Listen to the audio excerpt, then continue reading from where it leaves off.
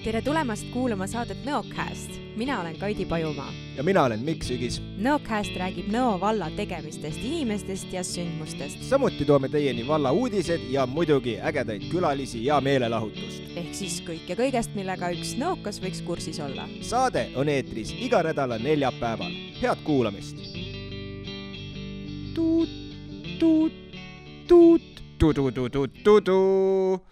See oli mingisugune uudistesignaal kunagi, kui hakkas mingisugune saade. AK hakkas vanasti niimoodi. Võimalik, minu arvates olid neid veel mingisuguseid saateid, aga võis olla AK-ga. Kuid igal juhul... Tere, Mikk! Aitäh, Kaidi! Tõepoolest, me oleme taaskord eetris. Meie ei ole küll Aktuaalne kaamera endiselt Nõocast. Kaidi, kuidas läheb? Kuule, täitsa kenasti läheb. Viimastel päevadel on nii mõnus päikeseline ilm olnud. Mina ikka vana ilmatädi. Nii. Et kui taevas on hall ja tahab kaela kukkuda, siis on tuju ka kohe täpselt selline, aga kui hommikul kärkad üles ja tõmbad selle pimendava ruloo üles ja väljas sirab päike ja taevas on ilusalt sinine, siis on kohe meeleolu ka hoopis teine. Et no tõesti, mina ei jõua seda kevadet ära oodata. Mul on nii hea meel, et märts on käes. Plirts-plärts käes on märts. Tõsi. Tänasel teisipäeval, mis on meie klassikaline lindistamise päev, päike paistab, väljas lumi sulab, selles mõttes on küll selline tõsiselt mõnus. Ja vastlakukkel on ka juba, esimene vastlakukkel on ka juba kõhtu pistetud, ma arvan, et see ei jää täna viimaseks. Aga kuule, Kaidi, mis uudist? Uudised on siis sellised, et 23. veebruari õhtul toimus Nõo kultuurimajas Eesti Vabariigi 104. aastapäevale pühendatud pidu sündmus. Sündmusel kuulutati välja Nõo valla 2021 aasta tegu ja aasta tegija. Aasta tegija 2021 on Martin Lillevere, kes siis rajas Luke mänguväljaku ja aasta tegu on Kalju Aigro 100. sünni aastapäevaks püstitatud mälestussammas Purskkaev. Tänukirjad anti väljapaistvate tegude eest järgmistele inimestele. Angelina Tomilina uuendusliku lähenemise eest kogukonnaelu rikastamisel, Liivia Valgerist pikaajalise tegevuse eest kanga kudumise traditsioonide hoidjana, Margit Keeman silmapaistva muusikalise tegevuse eest Nõo muusikakooli ja Nõo valla kultuurielu rikastamisel, Suvesupi meeskond uue algatuse loomise ja lastele lõunasöögi pakkumise eest suvisel kooli vaheajal, Rauno Voore pikaajalise tulemusliku panuse eest spordielu edendamisel ja noorte liikumisharrastuse juurde toomisel. Vallajuhtidel oli üle anda kultuuriministri tänukiri Nõo raamatukogu pikaajalisel töötajale Helle Voorele südamega tehtud töö eest lugemistraditsiooni hoidmisel ja edendamisel. Rain Sangerneebo pälvis maakonna kõrgeima teenete märgi, Tartumaa kuldne tammeoks. Tunnustus anti üle Tartumaa omavalitsuste liidu juhatuse esimehe vastuvõtul vabariigi aastapäeval 24. veebruaril Tartu Ülikooli ajaloomuuseumi Valges saalis. Sel korral oli laureaate 3, akadeemik Mart Ustav, kaua vallavanemana töötanud Rain Sangerneebo ning pikaaegne Rõngu raamatukogu direktor Laine Meos. Teenete märgiga Tartumaa kuldne tammeoks tunnustatakse Tartumaa kodanikke, kes on pikka aega oma tegevusega võimestanud ja rikastanud Tartumaa arengut, andnud suure panuse siinsele majandusele, kultuurile, elukeskkonnale ja inimeste heaolule. Seega palju õnne meie poolt ka veel kord. Just nimelt. 24. veebruari hommikust peale helisesid meie kõikide südamed sinimustvalge kutsungis ja ühtehoidmistunne oli tugevam kui kunagi varem. Veel enne päikesetõusu kogunesid paljud Nõo kandi elanikud Nõo kiriku esisele väljakule, et Eesti Vabariigi 104.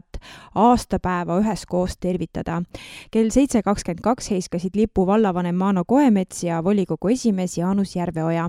Jaanus Järveoja oma tervituses kutsus kõiki üles järgima oma sisemist sinimustvalget moraalset valgusfoori teostamaks ainult väärt ja ühiskonnale kasulikke samme ja otsustusi. Veel jagus kirikuõpetajal Mart Jaansonil tänusõnu vallale ja volikogule seoses mälestuspinkide paigaldamisega Nõo kiriku esisele väljakule Nõo vallas elanud ja tegutsenud Eesti muusika- ja hariduselu suurkujudele. Mart Jaanson õnnistas sisse mälestuspingid Aleksander Lättele, Eduard Tubinale, Mart Lipule. Õnnistuse sai ka uuenenud ilmega Nõo kiriku infotahvel. Ja ma usun, et keegi ei ole kuskil infosulus ja on väga hästi teadlik, mis toimub meil Ukrainas ja sellega seoses jätkab Nõo Priitahtlik Päästeselts Ukraina heaks abikogumist. Ja igaüks, kes soovib aidata, vaadaku sellekohast teavet siis Päästeseltsi Facebooki lehelt või siis valla kodulehelt nvv.ee. Ja samuti aitab Ukraina jaoks igasugust abi koguda ja möllu teha ka Nõo noortekeskus.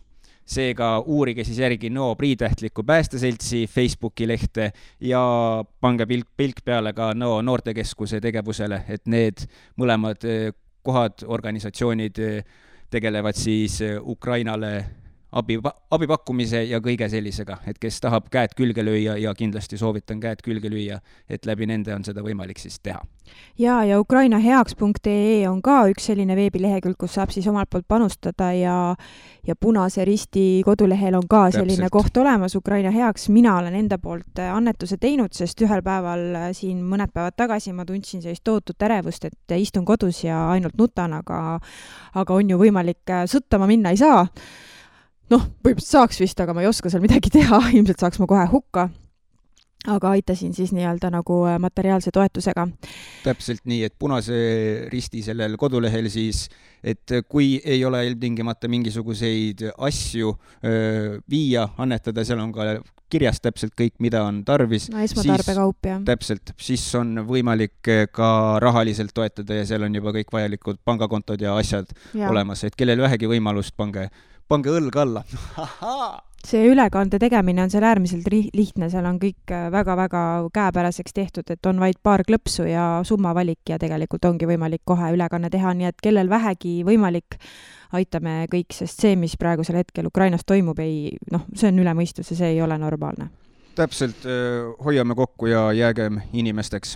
Aga muudame natukene teemat siit tooni, täpselt, et räägi, Kaidi, mis meil siin nüüd tuleval ajal tegevused on Nõos, mida saab teha? Jaa, väga palju tooni me ei muuda, sest Nõo kultuurirahvas esineb reedel 4. märtsil Ukraina rahva toetuseks.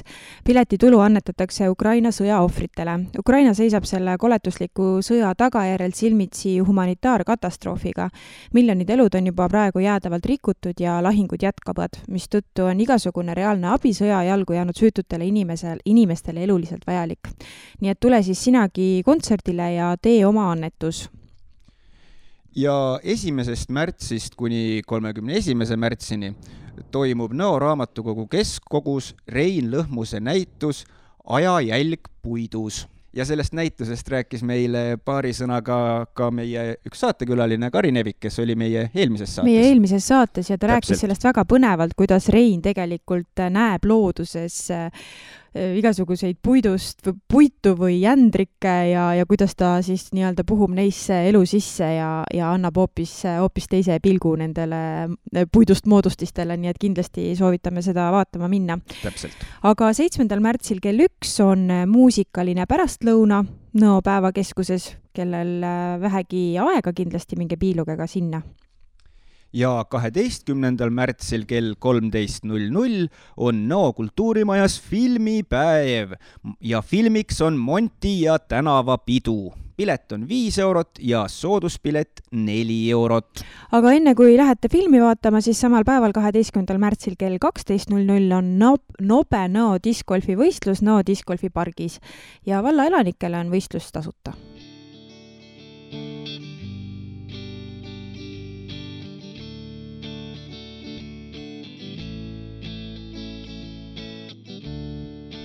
Tead, Kaidi, üks päev lumi tuli maha ja ei tulnud maha, lõpeta ära, võiks minna see lumi ja juba. 2 väikest Eesti poega enam välja ei saanud.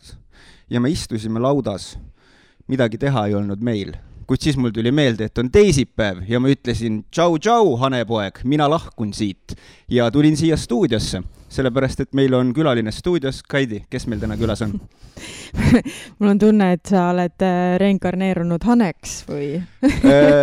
Ei, ma hakkan, mul on plaanis hakata hanelausujaks ja siis ma treenisin ennast laudas. Hanelausu. Räägime sellest hiljem edasi, ma tahaks väga teada, mis haned on tunduvalt paremad sellised ütleme, valvurloomad kui koerad.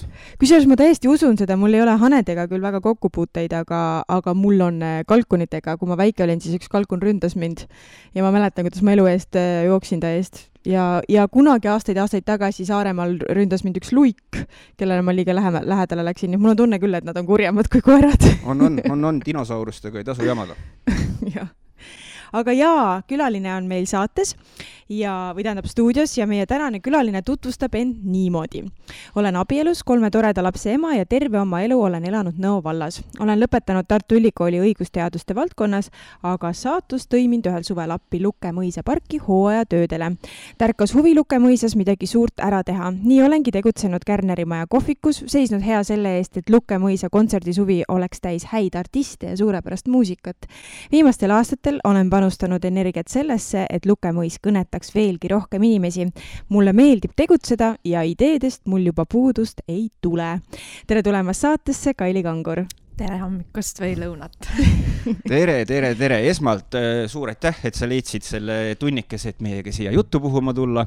Ja nagu ikka, me alustame oma saadet ühest küsimusest, mis koosneb 3 küsimusest, et siis sa saad kohe niimoodi rahulikult jutustada. Hääle soojaks rääkida. Täpselt.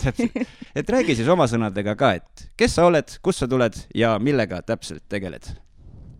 Oma sõnadega, kes ma olen? See on nii raske küsimus. On täis filosoofia kohe. Tegelikult ma arvan, et seda on isegi väga raske niimoodi nagu ma ütlesingi, et ennast nagu öelda, kes ma olen. Mina arvan, et praegu ma olen kõigepealt ema, siis ma olen abikaasa, siis ma teen tööd, mida ma armastan, mis pakub mulle piisavalt väljakutseid ja ma elan kohas, kus mulle meeldib elada. Ma ütleks, et sa oled väga õnnelik inimene. Ma arvan ise ka, et võiks oma eluga praegusel hetkel rahul olla.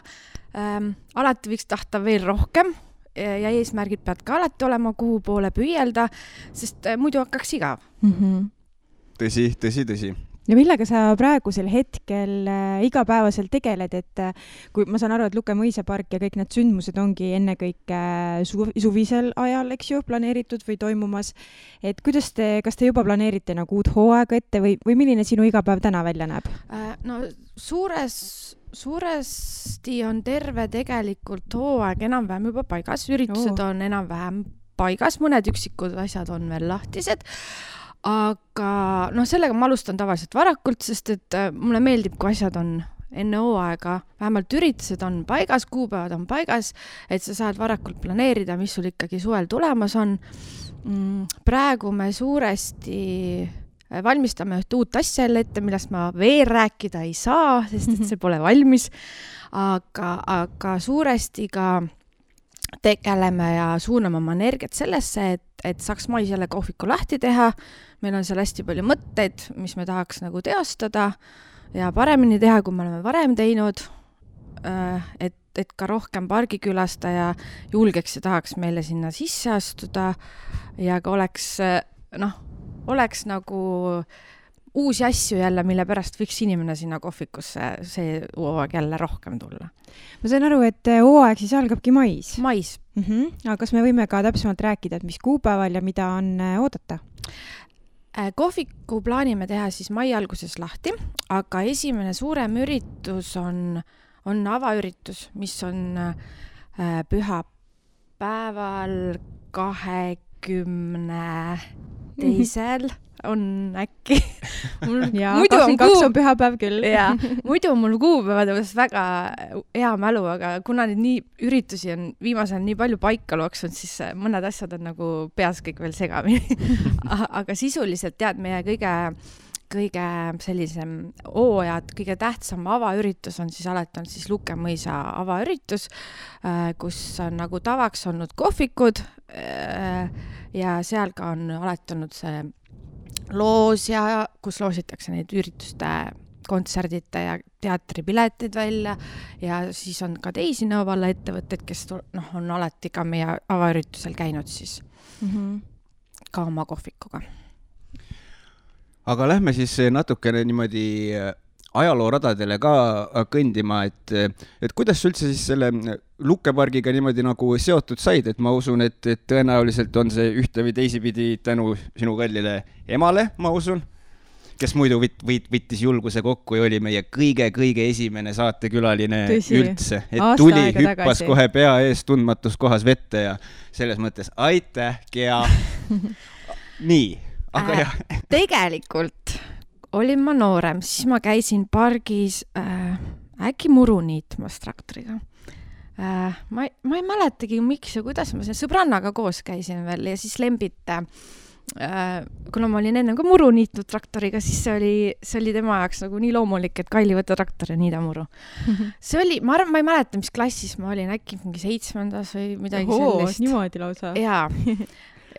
Ja ma ei mäleta, kas ma käisin seal ühe suve või rohkem, aga ühe suve ma mäletan, et ma päriselt käisin seal nagu tööl suvel mingisuguseid töid milskil põhjusel tegema. Aga enne seda ma mäletan, et kui ma kunagi väike olin, siis mul on mingid sellised mälestuses, et seal oli see keldris, me hoidsime seal mingeid asju, kus on valitsemaja kelder siis. Ja siis ma mäletan ka mingil etapil, et ma olen roninud seal valitsemajas teisel korrussel, siis kui oli juba katus maha võetud. No siis ta oli suht korras, olid seal vaheseinad ja asjad, et mingid sellised mälestused mul on, ja siis mul on ka mingi mälestus sellest, kuidas olid seal katuse materjalid seal pargis ja kus nad üks päev ära kadusid. Aga see oli hästi, siis ma olin suhteliselt väike vist, aga sellised mingisugused need mälestused nagu on mingist nooremast ajast ja siis oli see, et mingil teismelisel siis käisin seal tööl, siis vahepeal tulid mingid muud eluetapid, ma olen Inglismaal olnud peaaegu aasta oma elust ja siis õigusteaduskonna õpingud ja tegelikult nagu ma ütleksin, et pigem see side mingil ajal nagu selles mõttes katkes, et mul olid teised eesmärgid ja teised mõtted elus ja alguses polnud ka võib-olla nii tihedalt seotud selle Nõo vallaga. Ma arvan, ma tol ajal oma elus, kui ma olin 21-aastane, ei olnud mõelnud kindlasti, et ma jään siia, saan lapsed siin, nad lähevad Nõo lasteaeda kooli ja ma hakkan siin tööle ka veel. Et see kuidagi, võib-olla ma ütleksin, et palju asju minu elus muutis see, kui ma sain oma esimese lapse ja ka paljud asjad, mis muidu tundusid hoopis teistsugused ja võib-olla olid tähtsam, et tahaks linnamelu ja kõik muud asjad, siis kuidagi need ei olnud enam nii tähtsad. Ja siis ma mäletan, et Kennert oli väike, ta on siis minu esimene laps, praeguseks juba 12-aastane ja siis oli seal kohvikus olid mingid asjad, ma ei olnud siis üldse praktiliselt selle Lukemõisaga seotud ja ma läksin vist appi mingisuguseid lõunasööke või õhtusööke tegema lihtsalt oma väikse lapse kõrvalt ja siis seal kuidagi töötajad läksid ära ja siis kuidagi Kennert sai suuremaks ja kuidagi iseenesest mingid protsessid nagu toimusid ja nüüd ma ei teagi enam mitu aastat ma seal olnud. Sa ennist mainisid, et sa teed tööd, mida sa armastad. Mida sa inimselle töö juures armastad? Muidugi kindlasti minu jaoks on kõige tähtsam vabadus. Ajaline vabadus mõtled? Ajaline vabadus kindlasti ja see vabadus, et ma praegu teen tööd, kus ma saan ikkagi olla vaba selles mõttes, et kui mul on ideed ja asju, siis ma saan neid nagu rakendada, teha. Mul on see, et tegelikult ma ei tea, mis järgmine aasta ees ootab, sellepärast, et me praegu üritame iga aasta saada mingisuguseid uusi asju, uusi võimalusi, et teha uusi asju. Et sul on kogu aeg see võimalus, et järgmine aasta saad võib-olla midagi paremat teha, mitte paremat või midagi uut, veel rohkem pakkuda inimestele ja see on nagu kogu aeg nagu õhus, et sul ei ole nii, et 5 aasta pärast ma teen ikka seda asja täpselt samamoodi. Et see on hästi tähtis minu jaoks. Jah, kui sa ütled, et sa teed tööd, mida sa tänasel hetkel armastad, see tähendab, et sul peab olema võrdlusmomente oma eelmiste töökogemustega, et räägi, millega sa veel tegelenud oled? No nagu ma ütlesin, siis ma olen muru niitnud. Siis ma olen töötanud Inglismaal päris pikalt 5 tärni hotellis, seal igast asjadega tegelenud, mitte kõrgel kohal, aga no ühesõnaga tegin menutestinguid ehk siis pruutbaaridele igasuguseid selliseid asju. Siis ma olen töötanud Tartus ka mingites sellises kohtades ka klienditeenindajana. Siis ma olen tegelikult veel ka turundust õppinud, mis on mu teine kirg, mis mulle ka väga meeldib. Ja viimasel ajal olen ka seda rohkem praktiseerida saanud. Aga ega ma olen juba Lukel nii palju olnud, et ma ei olegi nii vana, et ma oleks jõudnud siin mitmes kohas olla, sellepärast, et mul on ju 3 last ja ma olen ka veel 2 lapsega vahepeal kodus olnud 3 aastat. Peaaegu kodus, tegelikult ma ei oska nii olla, ma üldse tööd ei tee, aga niimoodi, et olen üritanud rahulikumalt võtta. Ja kindlasti on mingid asjad veel, kus ma tööl on käinud, aga kõik ei tule praegu meelde. Sa kohe lasen, miks sul ka rääkida? Rahu, aeg on. Sa õppisid õigusteadust. Ja. Et kus tuli valik minna õigusteadust õppima ja miks sa ei jäänud sellesse valdkonda tööle? Ma tulin Inglismaalt tagasi, siis tegelikult mul oli plaan sinna tagasi minna. Ma tulin suveks ja ma olin nädal aega siin. Ma sain aru, et Eesti on ikkagi parem kui Inglismaa ja mul oli ma tegelikult läksin ära varem sellepärast, et ma ei olnud päris kindel, mida ma tahan oma elus teha. Ja siis mõtlesin, et see aasta aega võtta puhkust ja lihtsalt näha maailma, ma kõigil noortel soovitan seda teha, see on tegelikult see avardab su maailmapilti, saad nii palju uusi kogemusi ja näed nagu maailma. Ja siis mul olid mingid valikud. EPAs oli mingit asja, mis oli mingi majandusega seotud ja teine oli siis Tartu Ülikooli õigusteadus. Aga kuidagi kunagi oli kuskilt, keegi oli ka varem rääkinud, et sa täitsa võiks seal töötada ja ette kujutada, et sa seal valdkonnas töötad, siis kuidagi ma olin selle peale palju enne mõelnud ka, et võiks õigusteaduskonna valdkonnas tööd teha, aga siis kuidagi see valik tuli iseenesest ja siis ma olin 2 aastat õppinud seda, siis ma sain aru, et see ei ole päris minu asi, aga ma olen väga kohusetundlik ja siis ma lõpetasin oma õpingud ära, ma kordagi pole elus kahetsenud, et ma seda olen õppinud, sellepärast, et praegu on ka mu maailmavaated on sellest väga suuresti võib-olla avardunud ja ma olen väga palju teadmisi sealt nendest õpingutest saanud, mis igatahes kuluvad elus ära. Aga ma ei kujutanud ennast ette, et ma istun päeva läbi kuskil kontoris või käinud kohturuume või siis istun arvuti taga kogu aeg ja see oli ka üks väga suur põhjus, mille pärast ma hakkasin otsima teisi väljakutseid. Sa tegeled praegusel hetkel kultuurikorraldusega tegelikult. Mis sulle tundub, mis on selle juures kõige keerulisem? Võib-olla kõige keerulisem on see, et see koroonaaeg on tegelikult kõige keerulisem on viimased 2 aastat. Ütlen ausalt ära, et see otsuseid, et sa teed otsust, kas sa teed selle kontserdi, kas sa lähed sellistel tingimustel seda tegema, et tegelikult need otsused on väga rasked olnud, aga ma olen alati olnud seisukohal, et kui proovi, siis sa teada, mis saab, sest alati on lihtsam asja ära jätta. Ega ma ei ole alati öelnud, et ma olen nüüd õigesti otsustanud, kui ma olen midagi teinud, aga samas ma ei kahetse ka, et me oleme ikkagi need asjad, mis me oleme siin 2 aasta jooksul, 2 suve jooksul teinud, et me oleme need ikkagi ära teinud. Aga sest Lukapargis on ju need üritused ja asjad toimunud nüüd ikka juba päris kaua aega, nagu sa isegi just ütlesid, et ei mäletagi enam, kui kaua sa seal töötanud nüüd oled. Aga kas sul on selline, või oskad sa kuidagi rääkida ka sellest, et kuidas teil see asi seal progresseerunud on selles suhtes, et Lukepark ise ei ole ju olnud ka samasugune, nagu ta meil ju praegu on. Ja lisaks sellele, kas on mingisugune selline üllatav pool, mida sa võib-olla ei uskunud, et Lukeparki tuleb või sinna saab, mis seal tänapäevaks on? No tegelikult, kui me ju nende kontserditega alustasime, siis ma mäletan, et meil oli vist 1 kontsert suve jooksul. Siis oli vist isegi 1 aasta, kus polnud ühtegi. Ja tegelikult ju alguses, enne minu aega oli see, nad proovisid leida inimesi, kes tahaks teha kontserteid pargis. Seda ei juhtunud. Aga mina ei andnud, selles mõttes, kui ma tulin, siis tuli kuidagi nii iseenesest. Alguses oli väga raske kirjutada mõne artistile kirja või siis otsida manager, et temale kirjutada. Nüüd on tänapäeval, ma võtan telefoni lahti, mul pole isegi probleemi helistada, kui ma midagi tahan küsida. Või et mul oleks mingi mõte, et ma julgen nüüd sellele artistile kirjutada, kas sa tahaks Luke parki tulla esinema.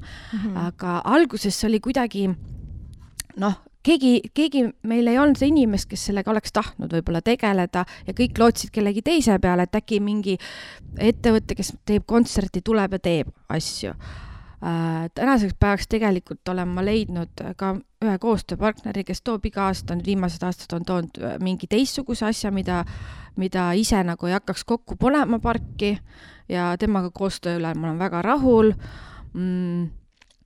See on loonudki seda, et tegelikult täna oleme sellises kohas, et kus on mul julgus võtta ette, teha 5-6 kontserti aastas. Ma tean tegelikult, et neid on võimalik ka täita. Inimesed tahavad meie juures käia. Mõni käib võib-olla 6 kontserdil lausa, on neid inimesi, kes käivad kõigil ja on ka see koht, et kus tegelikult sa saad oled leidnud ka kellegi, kes võib-olla tahab ise ka sinu juures mingit kontserti teha. Ja tegelikult oleme jõudnud sinna kohta, et inimene ka Tartu linnast tahab linnast ära tulla. Et ei ole enam see, et 20 kilomeetrit Tartusse on nii kaugel. Et tegelikult see ei ole kaugel ja inimene võtabki, ta sõidab sinna selleks, et ta saaks olla linnamelust teemal, ta saaks kuulata seal pargis seda kontserti või minda muud üritust, siis tegelikult see, et kui ta 10 aastat tagasi võib-olla tundus nii kaugel Tartust, siis ma ütleksin, et praegu oleme seal kohas, kus tegelikult ta ei ole nii kaugel enam. No rahvast teil käib küll, et kui me eelmine kevad Nocastiga tegime väikse niisuguse videoreportaaži teie kalapäevast ja juuli lõpus käisin ma üksi seal Taago kontserdil, et mõlemal korral oli ikkagi nagu väga palju rahvast, et Taago kontsert oli ikka täiesti täis ja ma vaatasin, kui ma parkida nagu saan.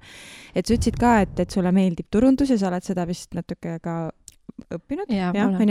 Et mis sa tood välja, et mis on kõige olulisem aspekt selle juures, et inimene leiaks teie sündmuse üles ja tuleks kohale? Ma ütleksin, et see on aastate pikkune töö. Sellepärast, et kui sa midagi alustad, ükskõik mida sa alustad, siis sa ei saa nagu eeldada, et sa oled midagi.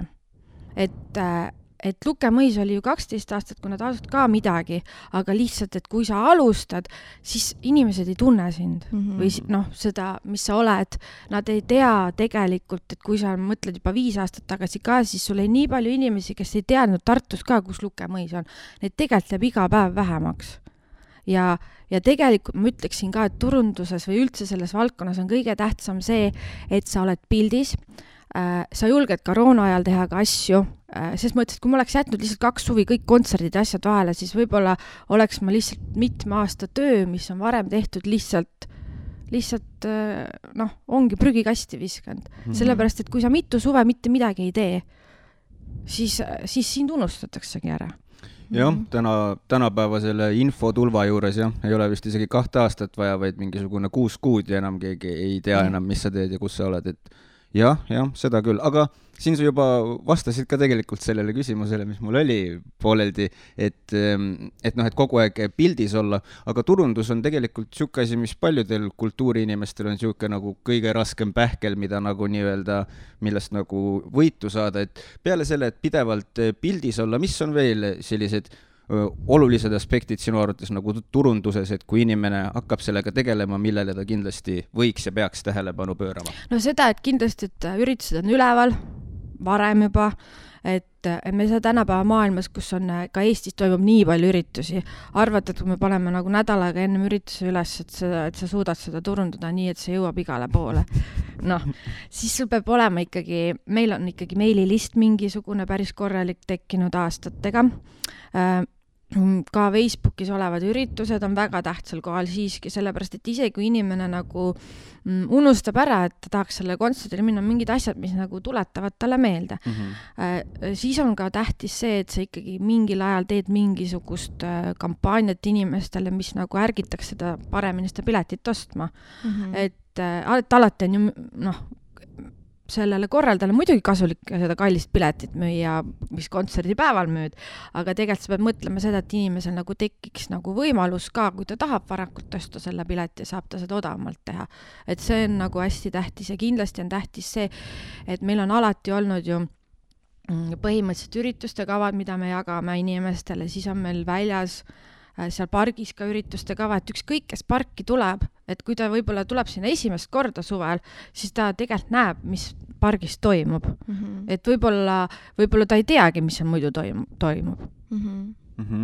Ja tegelikult see ka, et pigem on ju see, et kõige parem turundus on see, kui sa saad mõne artikli lehes täiesti lihtsalt, kus sust kirjutatakse, või ka see, kui su sõber on käinud meie juures, mis iganes üritusel ja ta ütleb, lähme sinna, teeme seda. Sest tegelikult on ju see, et inimene, kes su kontserdi käib, etendusel käib, perepäeval teeb, ta võib olla teistmoodi, see oleks ju klient. Et ta tuleb juurde tagasi sünnipäeva pidama. Meil on korduvad inimesed, kes käivad korduvalt meie juures, kes käivad vahepeal mitu korda aastas meil mingit asja tegemas, kes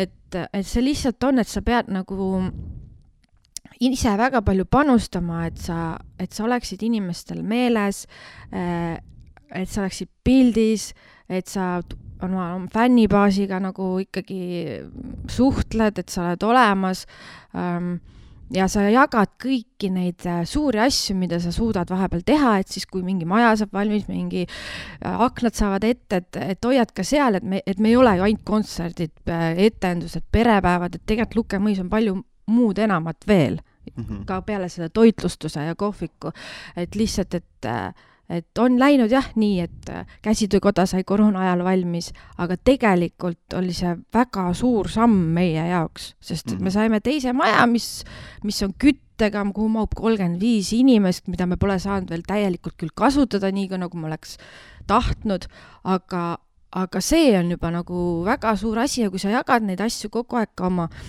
oma inimestele, et nad teaksid, et me ei istu niisama, me ei oota, et midagi ise muutuks, et valitsema sai ukse, sa paned selle üles, et inimesed teaks, et me saime ukse, me saime aknad ja tervel esimese korrusele, et tegelikult kõik sellised väiksed sammud ka, mis ei puuduta üldse mitte mingil moel nagu seda rahalist poolt, aga näitavad seda, et me tegeleme asjaga, me tõesti tahame teha, et valitsemaja oleks üks päev täielikult kasutatav, et me leiame uusi võimalusi lahendada, kuidas oma teenuseid paremini osutada, kuidas pargis oleks parem olla, kuidas ka külastajal, kes seal niisama kõnnib, oleks seal nagu turvaline, hea olla ja et see nagu ka viib ka selleni, et ta mingil ajal, kus ta ainult jalutab seal pargis, üks päev ta tuleb millegi pärast meie juurde, teeb seal midagi muud. No näha on sinu rääkimisest, et Lukemõisa park on sinu jaoks südames nagu väga suurel kohal ja kuidagi väga suur kirg su jaoks, et oskad sa põhjendada ka, et miks Lukemõisa park on sinu jaoks eriline? Miks sa seal tahad seda edendada? No eks mingil määral kindlasti on mingid asjad mu emaga seotud, aga ma ei ütleks, et ema pärast. Ma ütleksin, et sellepärast, et ma näen sellel kohal väga suurt potentsiaali, selle asukoha, selle ilu, selle hoonete, et tegelikult ma näen visuaali, mis see võiks olla. Ma ei tea, kas ta on 5 aasta pärast seal kohas, 10 aasta pärast või veel kauem aja, kus mina tahaksin, et ta oleks.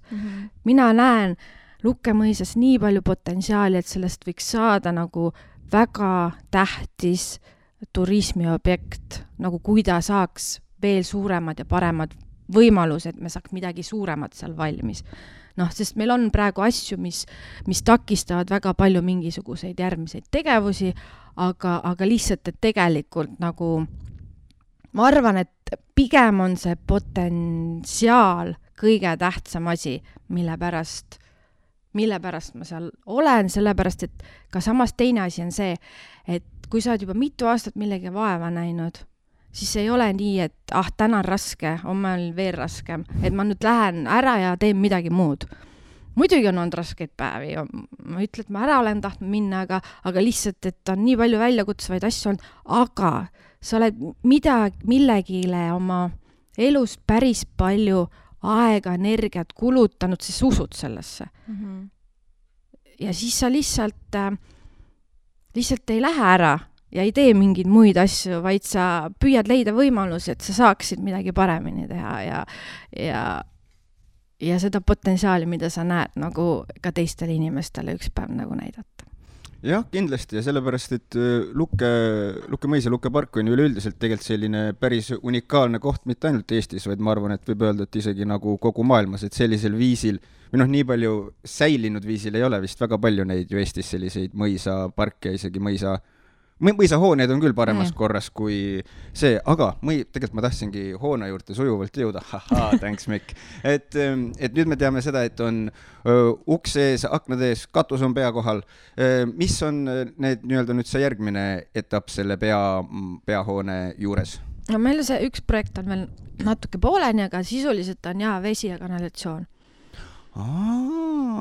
Sest et seal on mingid asjad, mille poole liigutakse, loodetavasti õnnestuvad kõik asjad, sest tegelikult on ju seal olemas ruum, mis on peaaegu valmis, millest tuleb suurem köök.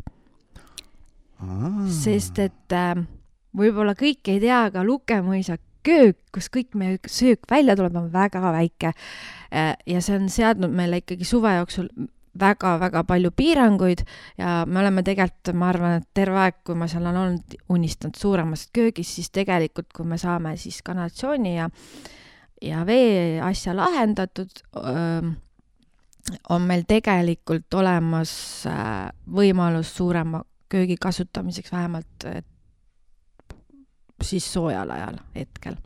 Okei, siis saab veel rohkem külastajaid süüa ühesõnaga. Nice. Külastajaid süüa.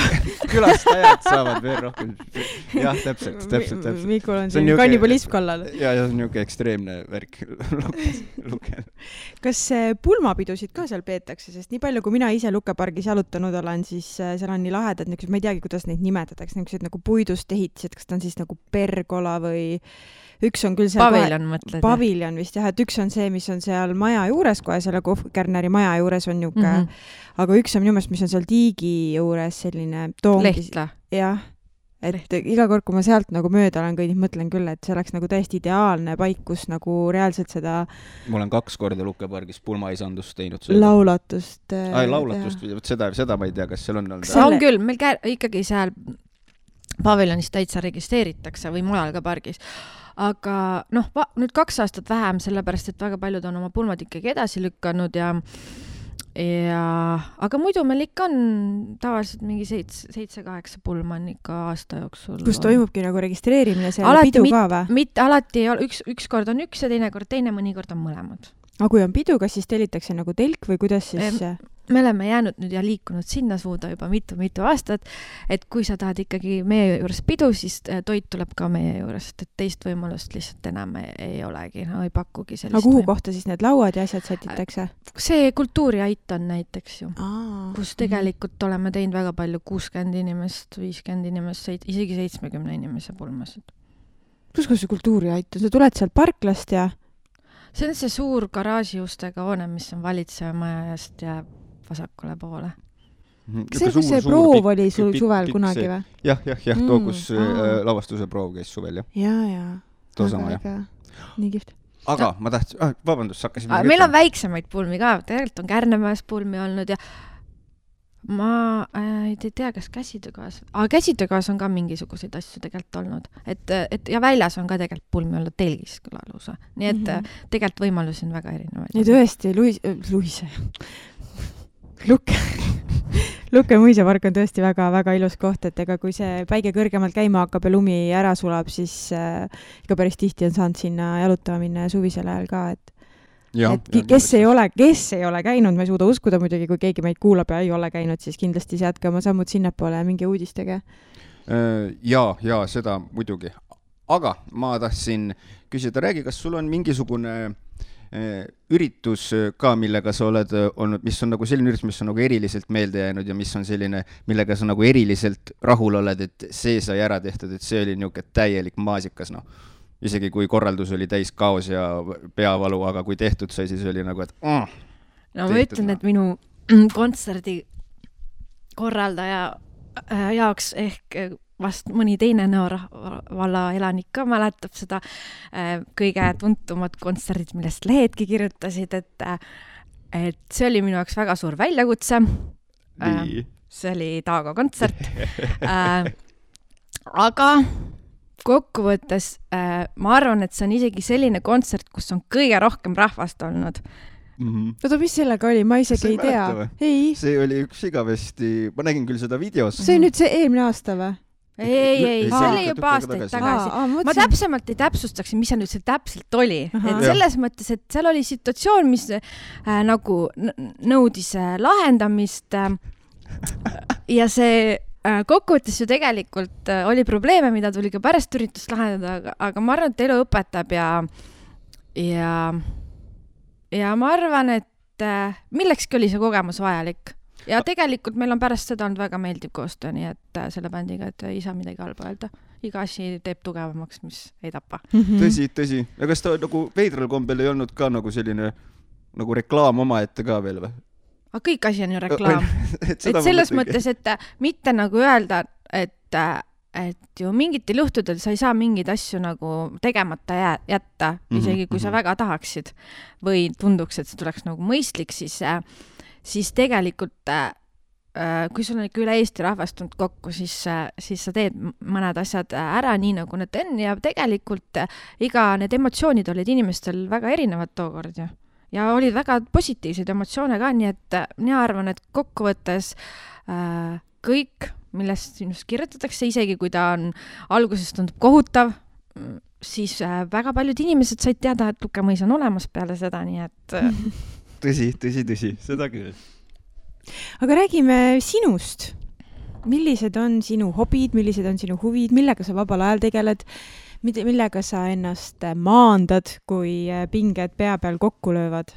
No, mulle meeldib vahepeal jalutamas käia, üksinda kõrvaklapid peas, aga siis mulle meeldib seda rohkem teha, kui ilmad on natukene kevadisemad. Minu hobid on minu lapsed hetkel, sellepärast, et ma ütlen ausalt, et mu töö võtab nii palju minu ajast ikkagi, et kui ma pärast tööd oma lastega olen, siis iga mul muuks aega ei jää. Mul on üks kõva trennipoiss kodus, kes käib 5 korda nädalas trennis Elvas, siis see võtab oma aja ja siis võib-olla minu hobi ongi minu lapsed hetkel, ütleksin päriselt niimoodi. Et nad on, väiksemad on 2 ja 4, siis see on ikkagi see aeg ka, kus sa tahad neil olemas olla ja eks ma jõuan tulevikus teha rohkem neid asju, mida ma ka ise tahaksin võib-olla rohkem teha. Nagu näiteks mõnel, mulle meeldib tegelikult väga ennast harida ja koolitada, siis seda aega nagu isegi mingi online koolitustel osalemiseks nagu viimase ajal kipub väheks olema. Aga mina tahaksin tulla korra tagasi, sest alati mulle ikka meeldivad need lood, kui inimesed käivad kaugel väljamaal joomas kibinatega linnapiima. Et räägi, kas kindlasti, kui sa olid aasta aega Inglismaal? No peaaegu 9 kuudust. Et kindlasti juhtus Inglismaal ka seiklusi, mitte ainult selline töö. Et kas on mingisugune selline vahvam seiklus meeles ka, et meil on siit saatest läbi käinud päris mitmeid Ingrid Triiniksi loo ja tema vist rääkis seda, kus ta oleks vist peaaegu igavesti, kus ta oleks jäänud Saksamaale, kus ta välja visati. Ta käis seal lapsehoidjaks. Täpselt. Et kas sul on mingisugune selline pinev lugu Inglismaalt ka meeles? No meie elasime sellisest piirkonnast, kus olid hästi palju tumedanahalisi inimesi, mis oli nii ka getopiirkond nii öelda. Ja siis selles mõttes, et kui sealt näiteks tulid koju öösel näiteks, ükskõik kas pealt või töölt, siis oli mõistlik bussi pealt joosta koju kogu aeg. Sellepärast, et kui sa natuke aeglasemalt kõndisid, siis mõni tumedalane nägi, blond tüdruk, eestlane, me ei olnud kunagi üksinda, aga ikkagi, siis nad tulid ajasid sulle lihtsalt mingid mesijuttu ja tahtsid siin, ma ei tea, sinuga igale poole tulla ja et seal olid ikkagi et üksinda nagu blondil tüdrukul ei ole mõistlik mingites piirkondades Inglismaal nagu väga kõndida, ütleksin niimoodi. Mul on nii hea meel, et ma blond tüdruk ei ole. Üks mure vähem. Muidugi sealne nagu see kõik see joogikultuur ja klubide kultuur nagu oli hoopis teistsugune, et kus tegelikult siis tänapäeval oli ju põhimõtteliselt kutsuti sind klubidesse selleks, et tüdrukud tulge klubidesse ja siis meelitati, et mehi sinna saada, et seal nagu elu on ikkagi teistsugune. Võib-olla nüüd on, ma arvan, et see on siiamaani niimoodi, et seal on ikkagi lauad, kus ostetakse sul joogid täis ja kus käiakse tänava peal korjamas naisi, et sinna klubidesse tuleks ja ega seal mõnda klubisse sa ei saagi üldse. Sest need ei ole nii, et nagu Eestis lähed ukse taastad pileti ja saad sisse.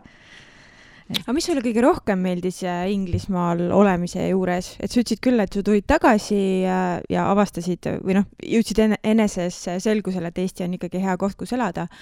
Aga midagi kindlasti oli see, mis sind võlus. Ei, seal oli väga palju, me töötasin ka sellises kohas, kus oli väga palju erinevat rahvusest inimesi, sa said väga palju nagu tutvusi, uute kultuuridega suhelda nagu rahvuslikult.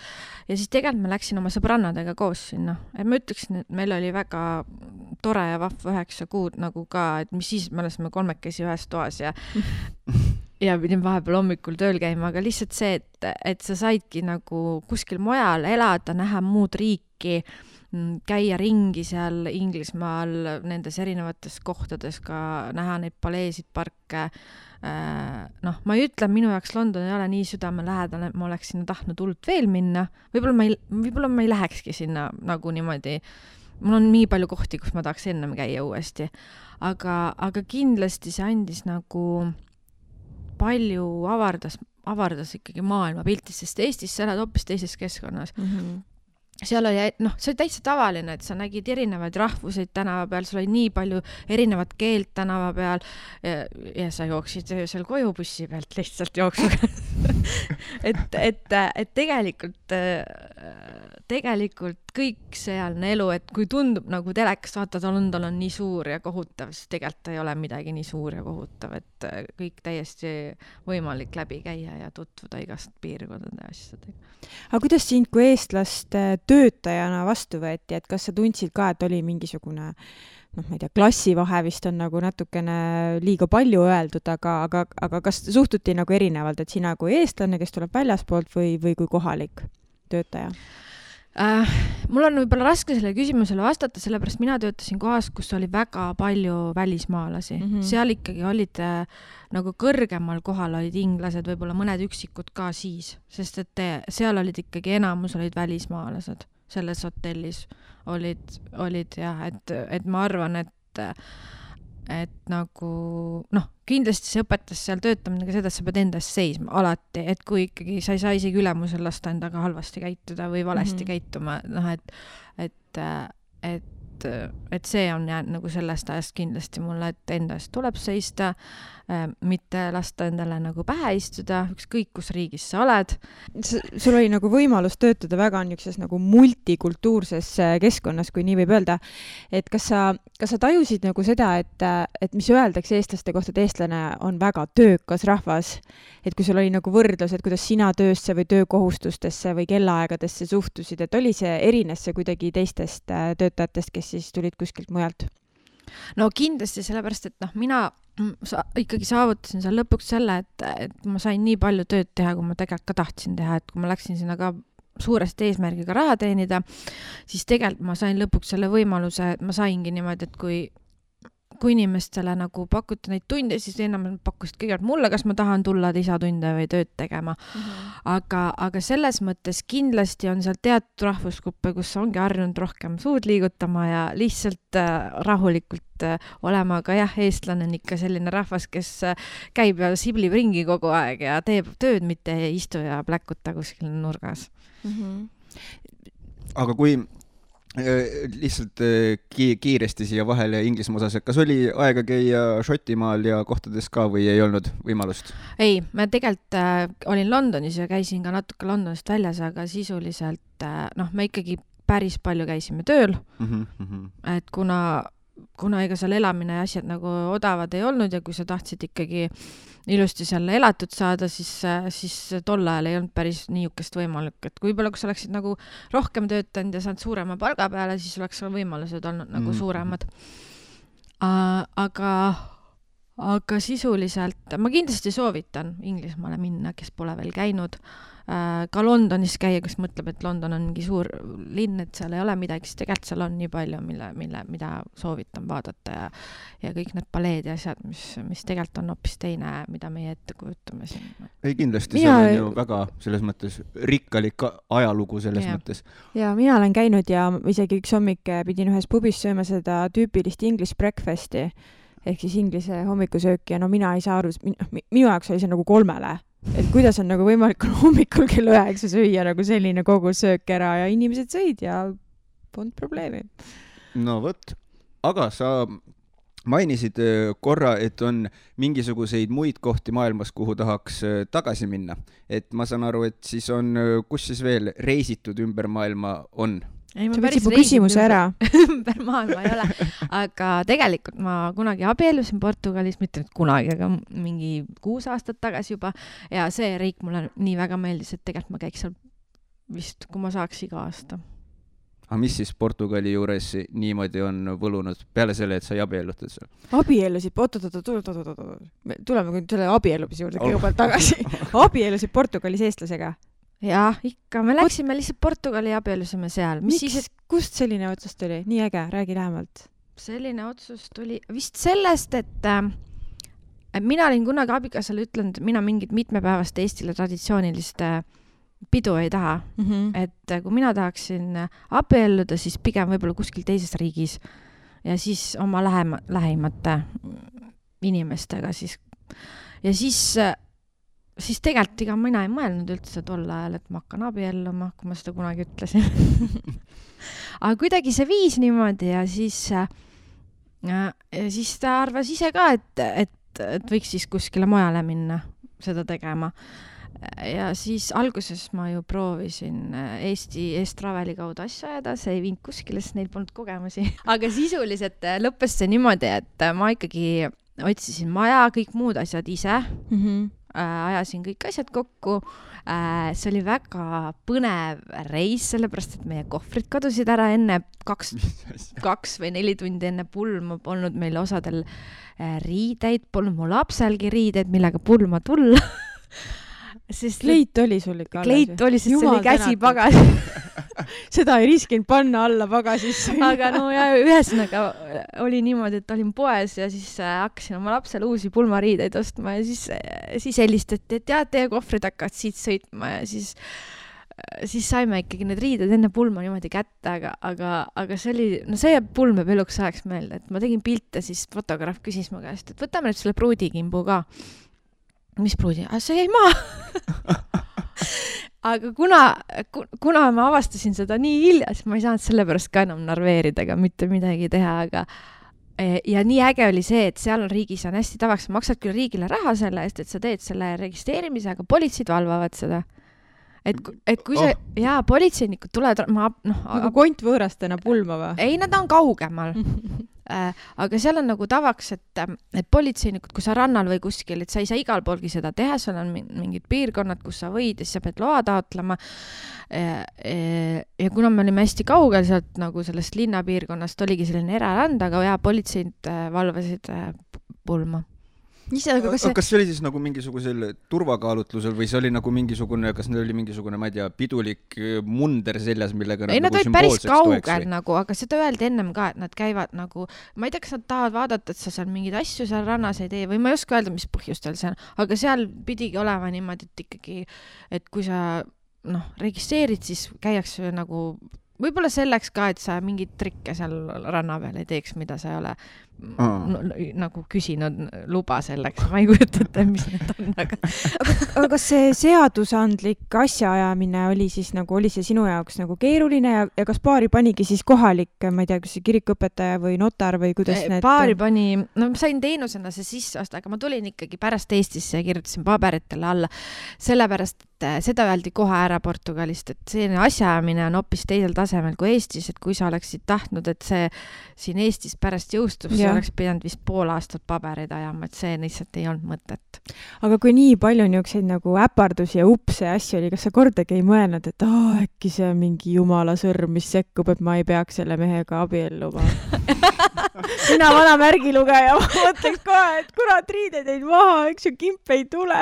Ei, pigem on see sellised asjad, vaata, et tegelikult me olime 14 seal kokku, me olime nagu täitsa eraldi majas ja noh, sa ju lõpetasid küll iga õhtu kuskile telefoni otsas, kuskil lennujaama helistades uurides, kus su kohvrid on, aga samas nagu isegi siiamaani mitu aastat hiljem on nagu see, et sa ei saa rääkida oma lastele, et ma käisin missiga abielusime Portugal, vaid sa võid rääkida mingi tohutu loo sinna juurde, mis su kohvriteks, me lennuki pealt nägime, et need kohvrid jäid maha, siis me mõtlesime, aga me mõtlesime, et võib-olla pannakse kuskil teiselt poolt, sest me nägime oma kohvreid aknast, on ju. Mis lennufirma see oli, mis mõttes? Aga lihtsalt seal on mingid kaalud ja kui see saab täis, siis ei pandagi lihtsalt su... No, kuidas saab kaal täis saada? Neil on ju iga inimese kohta ju kindel kaal.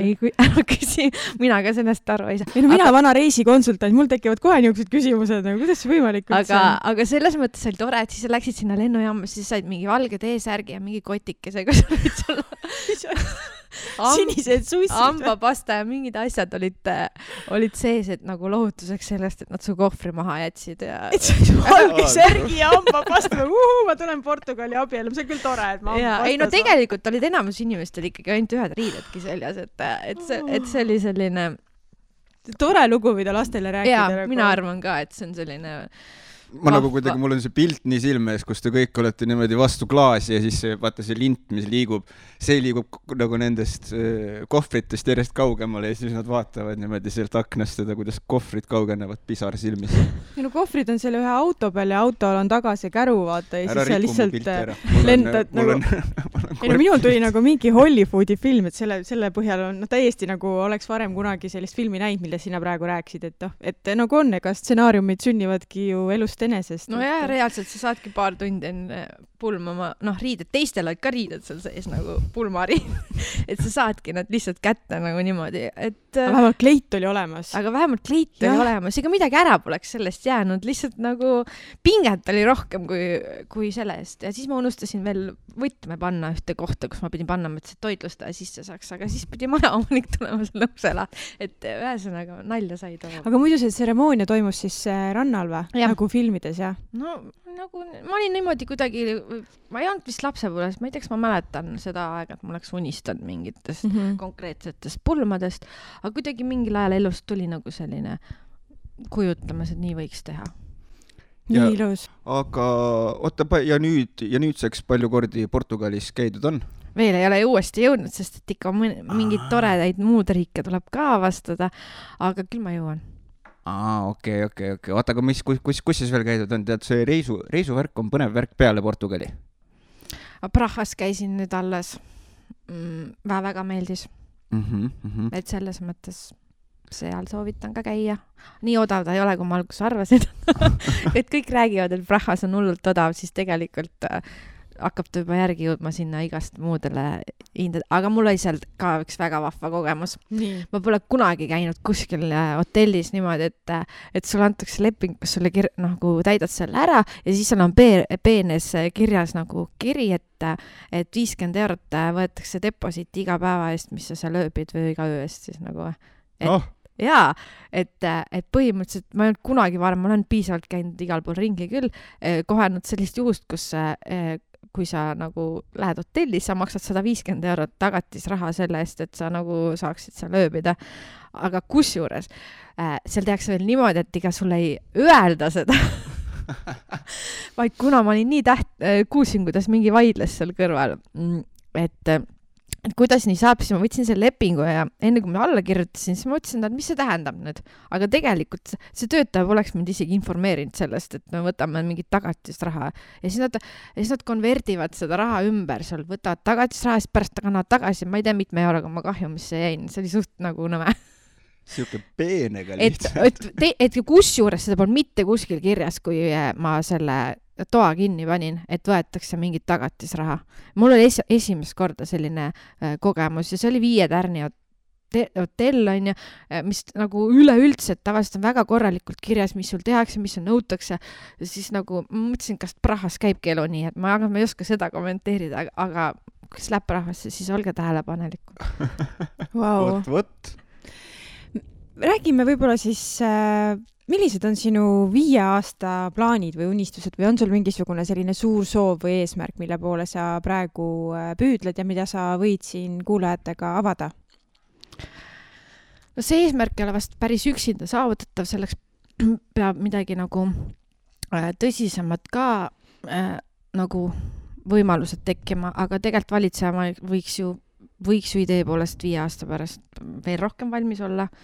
Võib-olla see oleks ka eesmärk, et saaks aasta ringi võtta umbes circa 50 pealiste inimeste hulka vastu. Ja muidugi tuleks olla eesmärgiga seotud ka, et võib-olla õnnestub mõnes sellist suuremas projektis kaasa lüüa, kus saaks midagi väga palju suuremat ära teha, et võib-olla siis seal Taldõlakuuris või kuskil majal.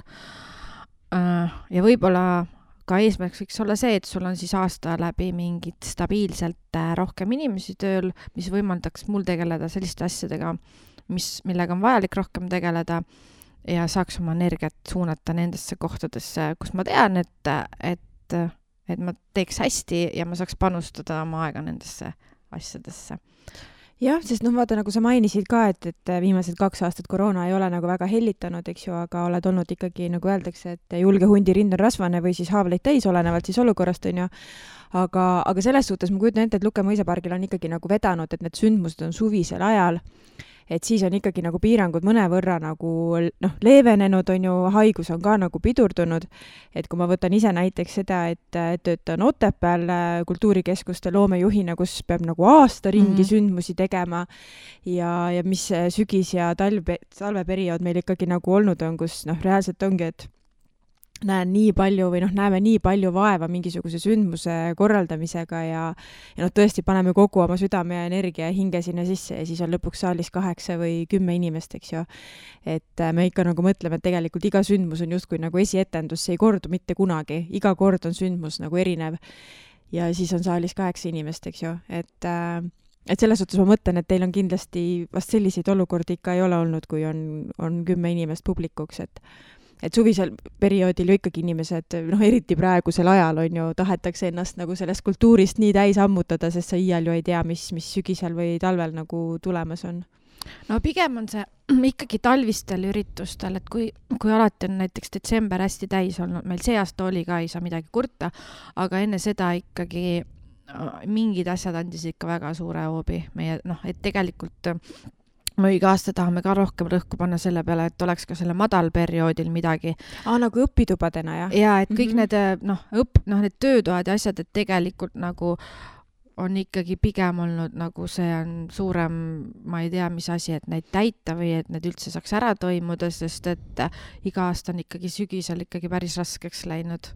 Ja et kui sa ikkagi teed midagi ja sa pead vaatama, et asi nagu toimuks, et sissetulekud oleks, siis pigem on nagu see talvi, see ikkagi see madal aeg päris suur väljakutse olnud viimased aastad. Nagu iga praegune aeg ka nagu lihtne ei ole kuidagi, et seal mõned teised asjad ka, nüüd hakkab mõjutama ka võib-olla inimeste mingisuguseid mõtteid ja et aga jah, see kevad tuleb, siis alati inimesed on võib-olla alguses sellised hästi optimistlikud ja rõõmu täis, et loodetavasti see aasta see jääb nii, et nad jäävadki, et ongi päike väljas ja tore ja inimesed on rõõmsad ja see on ikka kaheldav, inimestel ikka meeldib jonnida, vaata, päike tuleb välja, lumi sulab ära, juhhei, ja siis kõik kõrbevad päikse käes ära, nii palav on, võiks juba see sügis tulla.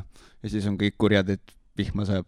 Mina küll eelmine suvi, ma läksin täitsa närvi kohe nende inimeste peale, kes on nii kuum on üldse hingata. Okei, ma saan aru, on ju, mõnedel inimestel oligi võib-olla nagu keeruline vanematel või kellel on mingid terviseprobleemid. Aga praegu see talv on küll kestnud, minu meelest ma ei tea, tuli septembris juba see lumi maha ja ta ei taha ikka ära minna, et ma ei jõua küll ära oodata, millal need ilmad lõpuks soojemaks lähevad. Ei, seda muidugi. Et seda päikest ja nii igatsen seda kõike. Aga muidu, kui me üritustest juba rääkisime, et natukene sai alguses mainitud ka, aga me hakkame vaikselt oma tunniga täis saama, et äkki räägime natukene veel, mis saab, mis meil tulevikus oodata on Luke pargis, mille inimesed kuna võiksid oma kõrvad silmad lahti hoida? No 22. mai oli see esimene Täpselt. kuupäev, ma saan aru. Selles mõttes, et ma veel ei avaldaks meie suviseid kontserte. Oi, selge. Aga need on paigas, neid on praeguse seisuga 5 tükki tulemas. Ma soovitan kõigil, kes veel ei ole, liituda meie uudiskirjalistiga, sealt saab kindlasti teada. Ja ma arvan, et varsti võib-olla vaikselt hakkab nägema meie kodulehel ka, mis kontserdid meil tulevad. Siis kindlasti tuleb meie kodulehele hiljemalt mai alguseks üritustega täielik, mis suvel toimub, kus on kõik ilusasti väljas. Perepäevad on ka paigas juba suveks ilusasti, kuupäevasid Kaili praegu peast ei mäleta, aga need on tasuta, et saab kõik, ei pea keegi piletit ostma, et kutsun ka väga Nõo valla elanikke nendest osa võtma, et nendel tuleb ka ilusti Facebooki kõik üritused, et inimene saab ennast seal ära märkida, siis tal on meeles, et see üritus toimub ja nad on täitsa erinevad. Kalaperepäev, orienteerumine, meisterdamine, nahkhiirte õhtu ja siis see loodusfilmi õhtu ja veel peaks sügisel olema õunamahla perepäev ka ja tegelikult need on ju täitsa tasuta üritused, kus ei pea millegi eest vahenditega millegi eest keegi midagi maksma. Nii tore. Super, tundub, et nagu tegevusest puudu ei tule. Aga siin käisid, vaata, mitu korda käisid läbi need õpitoad ka, et äkki räägiks nendest ka, ma usun, et inimesed on selle kohta ka põnevil?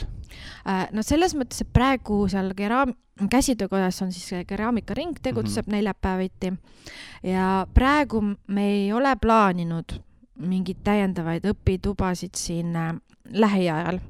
Aga me kutsume inimesi, kellel on näiteks tahab sünnipäev pidada või siis mingi seltskonnaga tulla, kus on vähemalt 5 inimest, siis saab tegelikult ise valida, mida nad tahaks teha ja oma seltskonnaga täitsa tulla. Kindlasti sügisel tuleb rohkem neid võimalusi, et saab ise nagu kaasa lüüa ja mõnes töötoas osaleda, aga neid on ikkagi mõtet eelkõige teha siis, kui sa näed, et on olud sellised, et rahvas nagu tuleb julgemini nendesse ja on võõrate inimestega koos. Kas sul on jäänud mõni teema, või mõte, millega sa siia tulid, aga mille kallale me ei ole jõudnud nagu asuda või seda avada, et nüüd oleks siis see aeg seda teha? Ei, ma tegelikult kutsukski lihtsalt kõiki Nõo valla elanikke, et tulge, nagu isi pea suvel ju ainult tulema, tulge, avastage oma kodukanti, tulge, kes ei ole veel üldse Lukkemõisasse tulnud, tulge, jalutage, soovitan eriti kevadel tulla või siis, kui õunapud õitsevad, võtke see aeg ja tulge vähemalt ühele kontserdile meie juurde, võta aeg, tule lapsega perepäevale, saad täiesti tasuta midagi teha siin samas oma vallas.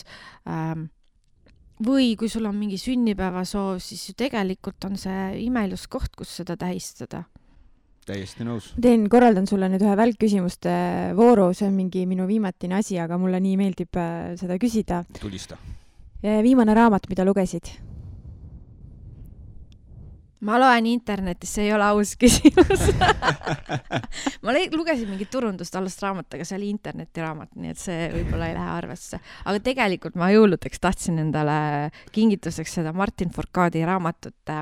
Mulle väga meeldib laskesuusatamine. See on mu hobi küll, mida ma väga vaatan ja elan ka.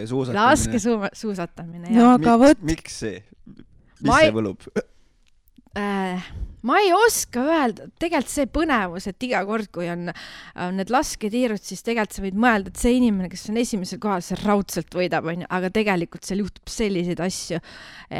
Mul on ka oma see lemmik seal, kellel ma alati kaasa elan, aga kuidagi see spordiala on, et seal on seda suusatamist, mitte ma ei ole suusalembeline inimene, absoluutselt.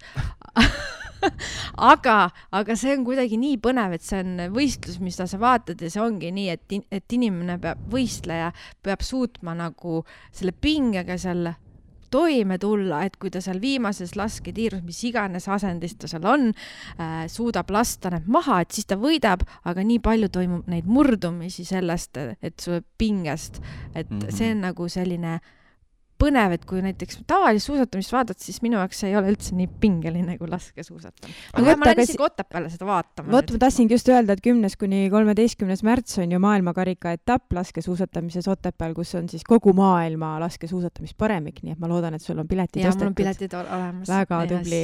Aga oled ise ka proovinud? Lasta või? Ei, mulle ei meeldi püsida. aga viimane laul, mida kuulsid ja mõtlesid, see on hea? Mulle meeldib 5 uus laul, see Kopterid näiteks. Ei ole veel jõudnud kuulda. Aga mitte. Millal viimati ärritusid? Täna hommikul. Õigus sa jagasid, jah. Ja millal tundsid ennast viimati hästi õnnelikuna? Kohe niimoodi, et suunasid pilgu taeva poole ja mõtlesid, aitäh, see oli nii äge tunne praegu. Tegelikult ma olen iga päev õnnelik ja ma olen iga päev nagu selles mõttes, mul on pere, mul on lapsed, mul on töö. Et ma ei saa öelda nüüd, et mingi hull hetk oleks teistest erilisem olnud.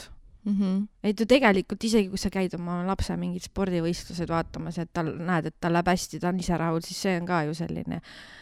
Aga võib-olla viimane see oli, kui mu laps tuli koju, ta oli koolist selle mingi kiituskirja, et oma spordi nagu sellest, kuidas ma seda nüüd ütlen, et kuidas ta suhtub sporti, koolist oli saanud, siis tegelikult siis tulid küll pisarad silma, sest et see on alati nuhke tunne ja selline rõõm. Tean väga hästi, mul on endal 2 last, 4 ja 7, nii et see rõõm on minu jaoks täiesti tuttav.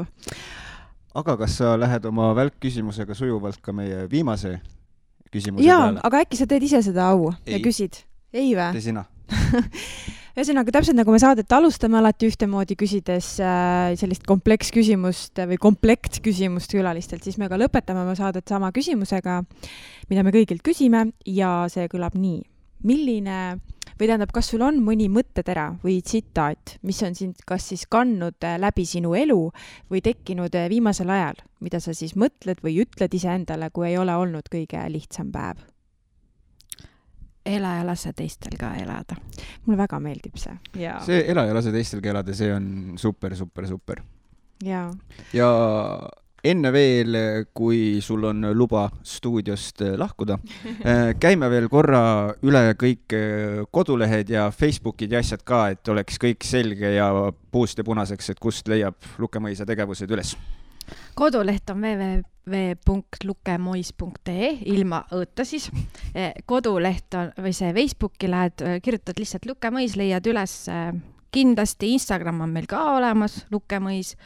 Sealt leiab kõik asjad ja kõik info tuleb sinna alati üles. Super! Aitäh sulle, Kaili, et sa leidsid meile selle tunnikese. Oli olnud väga põnev. Ma vahepeal isegi unustasin ära, et me salvestame, kui me rääkisime siin nendest Inglismaa ja muudest seiklustest, et oligi täpselt nagu tunnike sõbrannaga kohvikus, keda ei ole 10-15 aastat näinud. Et aitäh sulle selle aja ja energia eest. Aitäh ka minu poolt. Ja selline saigi meie tunnike, ei ole tunnike nõukest. Tunnike nõukest, täpselt. Selline oli meie saade. Täna liituge meiega järgmine nädal. Mina lähen nüüd hanede juurde tagasi, ma saan aru. Täpselt, ma lähen teen hanedega paar kiiremat. See kõlab väga valesti. See kõlas väga halvasti, aga olgu. Tegelikult me ju salvestame vastlapäeval, nii et isegi kui see saade meil läheb eetrisse alles neljapäeval, siis ma loodan, et suud said teil teisipäeval magusaks, tegite pikad liud. Kuidas need traditsioonid seal olid, et mida pikem liug, seda pikem lina või mis sellega oli? Pill tuleb pika liu peale. Või siis see. Aga täpselt nii, kohtume teiega juba järgmine nädal. DJ, mängi seda muusikat, palun. Jaa,